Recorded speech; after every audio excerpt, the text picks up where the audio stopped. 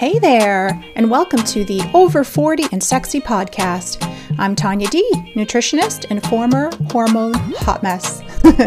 Yes, that was me not too long ago. Listen, are you currently experiencing or struggling with weight gain, mood swings, or hot flashes, and just don't plain feel great in your skin anymore? Midlife doesn't have to be a hot mess.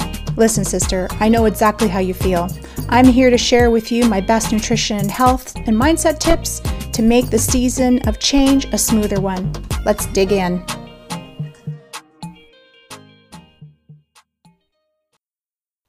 Hey sis, and welcome back. So as I sit here, I'm looking out my window right now. We've just had some beautiful snowfall, and even though I'm not a big fan of the cold, I actually love to enjoy a good snowfall. I love to get out, out in the snow with my kids, love to shovel that driveway, and even just sit in my house with a good book and a cup of my favorite tea and just look out at the beautiful snow that's on the trees and everything. So I'm just sitting here right now thinking, and it is December 1st on the day that I'm recording this podcast episode. And today would have been my grandmother's 101st birthday. I saw a memory on Facebook pop up, and I posted that just to remember that she was alive just 2 years ago. She passed about a year and a half ago, and just was thinking about her, and this kind of inspired me to talk about this podcast and to bring this to you today. Just our genetics. So I was blessed with really good genetics on my mother's side. My grandmother's mother lived to over 100, and my grandmother, she almost made it to 100. She was 99 and a half years old.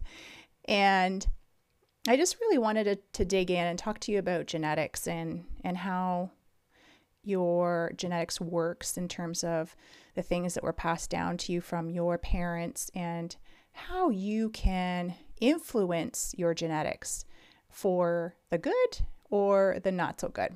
All right. So I was given some good genetics on my mom's side in terms of longevity. So both my grandmother, my great-grandmother had no diseases of any kind that we know of. They weren't on really any medications before they passed.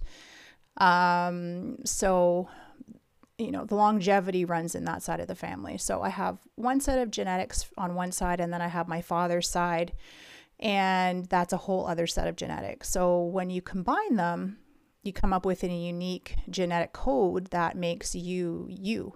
All right. And any diseases that were passed down from any side of your family, so whether it be your grandmother, your grandfather on your mom's side, or your grandmother and grandfather on your father's side, that can play a factor in your health. So if, say, for instance, colon cancer ran on one of your sides, then you want to make sure that you are doing everything you can to support your gut health, making sure that you are eating the right foods for your gut health and supporting that system. All right. Because the chances of you having a genetic marker are a little bit higher. So making sure that we find out our history is going to be really important going forward. So for me, colon cancer runs on my grandfather's side. My one aunt and a cousin have ulcerative colitis, and my one aunt had colon cancer as well as Crohn's disease. And my great grandmother on my father's side passed away from colon cancer. So those genetics are really, really quite high for me to have probably gained one of those genetic markers. So for me, as I grew older, I noticed that gluten was a real issue for me and that I needed to get rid of it out of my diet, and also that grains in general don't really agree with me in large amounts. So I try to limit those. I also look at where you come from. So where do you come from in the world? What foods are native to your part of the world? And also, I also look at blood type as well. So I'm a type O blood type, and I usually follow a more paleo-ish type of diet that usually works better for me. I also have Native Canadian on my father's side. So if we look at the Native Canadian diet back before white man came to North America, we were eating, fish and berries. We were hunter-gatherers. So I like to base my diet on those premises. And that has worked really, really well for me over the years of implementing this type of way of eating. So if you could look back and see what works or what worked for where you come from, then chances are you are going to have a better time of figuring out what works for your body. Now, I'm not saying that everything is going to be down to a T to your blood type or where you come from, but it gives you a general idea, because some people, maybe they are not meant to be vegetarian or vegan. Maybe it's just not meant to happen for them. I tried to go vegan probably about 15 years ago, and I was so sick. I did not do well on that diet at all. And some people do really well on the diet. So you have to kind of see what works for you, how you feel. And if you are, have any clues as to what is going on with you in terms of food that could be bothering you, then you could eliminate them for about 20 days and then reintroduce that one food to see if you get a reaction from it. So I think that is one of the best ways to find out if you are having any sort of reaction to anything. And also looking at your genetics. So if there's cancer running in your family, breast cancer or anything like that, then we really want to pay attention to our hormones and making sure that our hormones are constantly balanced and eliminating those foods that are going to be disturbing our hormonal balance. All right. So just because you were given a set of genetics, maybe that weren't so favorable on either side of your family, we want to just listen to that and watch it. And then what you can do is just really do the things that you need to do to sway that genetic that genetic predisposition, in favor of, making sure that you are eating the right things. All right.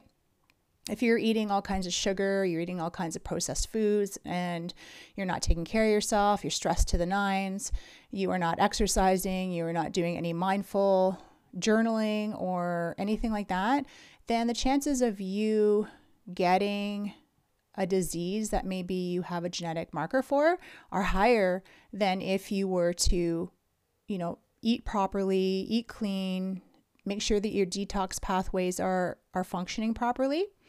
So we want to be doing all of those things, making sure that your gut health is good, that you're doing some detox a couple times a year just to clean out your system, make sure that your hormones are functioning properly, and you will have a less likely chance of having that bad gene go really bad and then all of a sudden coming up with a disease.